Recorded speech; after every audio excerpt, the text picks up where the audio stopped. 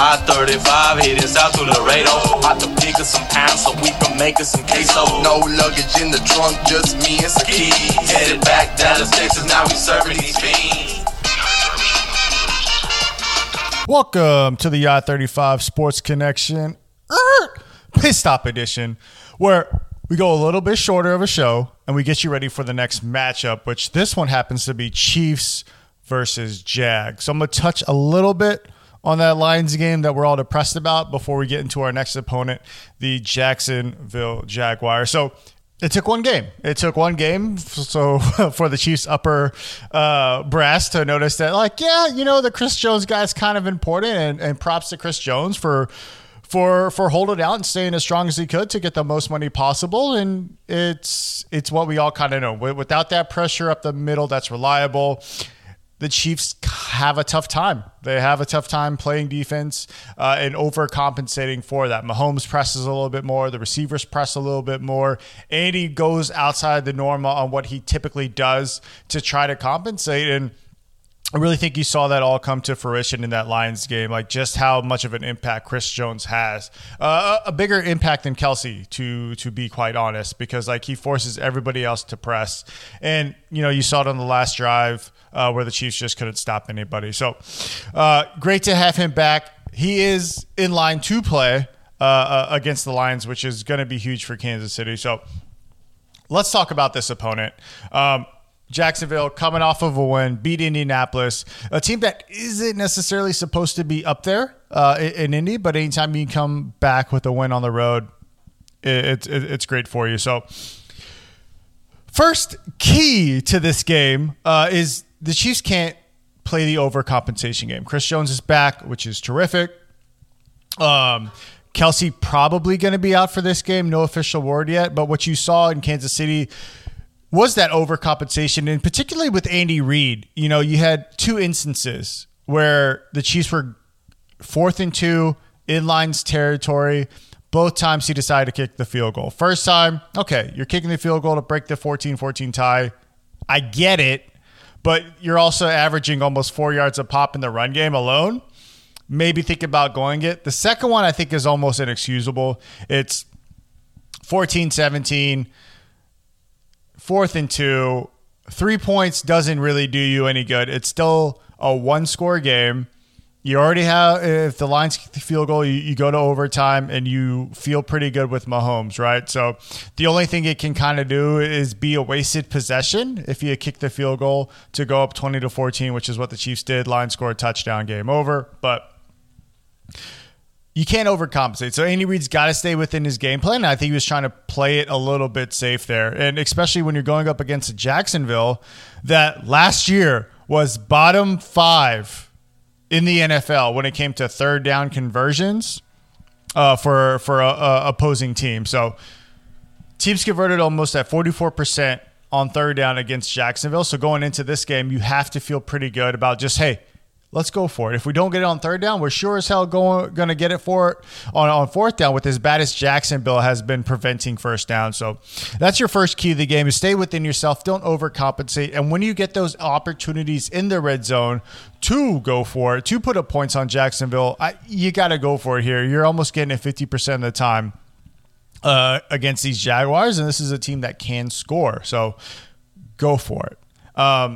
When it comes to the drops and all that kind of stuff, that's going to correct itself. I think just having Chris Jones back is going to be helpful for us, the offense not trying to make the big play happen. Not trying to feel like they have to do it all. Mahomes not feeling like he has to throw that perfect pass. And when you look on it, I think what the Chiefs kind of forgot about in the Detroit game that we really need to bring back to this game against Jacksonville, which is going to be your second key to the game, is getting the running backs involved in the passing game, particularly in the screen game, right? Even without Kelsey, running his great tight end receiver screens, Andy Reid's teams are typically fantastic at running back screens. The Chiefs are fantastic at screens to the running back.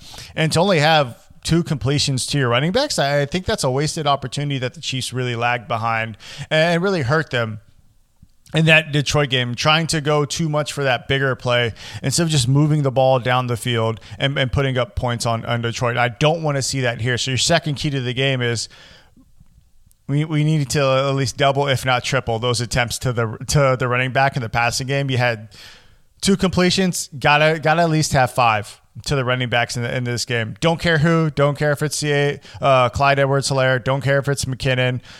I do not care. Get the ball in the running back's hands in the passing game, because that's where the Chiefs are most effective as an offensive unit. Getting those teams to really start worrying about that running game or that passing attack through those running backs, and then that'll eventually open up the bigger play to those wide receivers. And I think that takes stress off of your wide receivers in this game, who have got to feel even more pressure after the performance that Tony had, that Moore had. Kadarius was 5 targets, 1 catch. Sky Moore non-existent, especially for his high draft pick, as both of those guys were. Yes, Kadarius was a high draft pick of the Lions, but like him and Sky Moore, there's the expectation and pressure. It just continues to grow. So they're not quite meeting what everybody thought they would be coming out of the draft. So get the running backs involved in the passing game.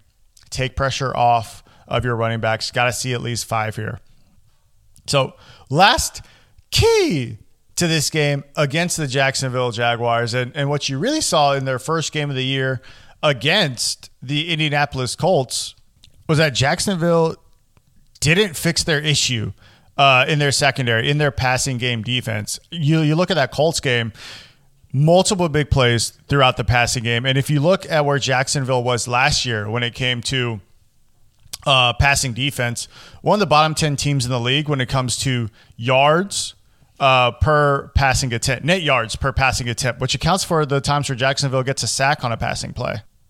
And the Colts were able to take advantage of this, not by throwing the ball, 20 air yards down the field, but we're actually getting the ball in their receivers' hands, short passes, and giving them space to work with so they could rack up that yak yardage. And I think that's what needs to be the key for Kansas City, especially to get their receivers' mentality back in line, get the confidence back of the group, get the ball, receivers' hands with space to make a move rather than trying to get it all at once. And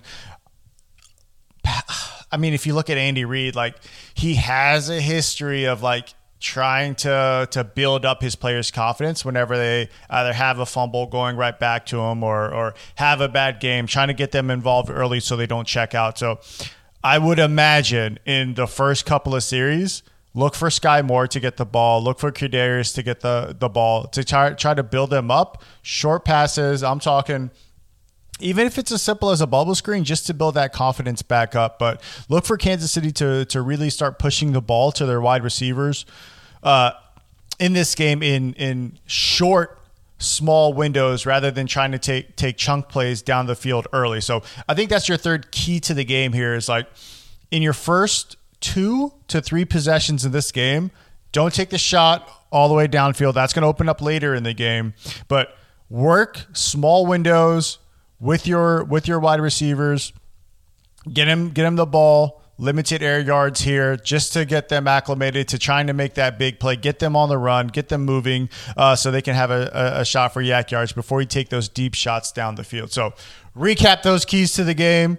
First one, don't overcompensate. Don't play any different than how you typically play. You're going up against a team that's terrible when it comes to 3rd down and 4th down conversions. So if you get the opportunity, you go for it in their territory to put points on the board.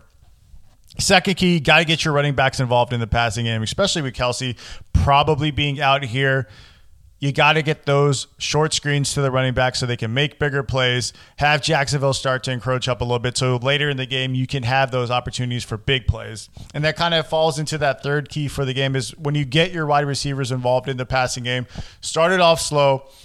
This Jacksonville defense gives up a lot of yak yardage to wide receivers, and you saw it in the Colts game, and they're one of the worst receiving defensive teams in the NFL last year. So you really want to take advantage of that, and you don't have to press to do that against this Jacksonville squad. So those are your keys to the game.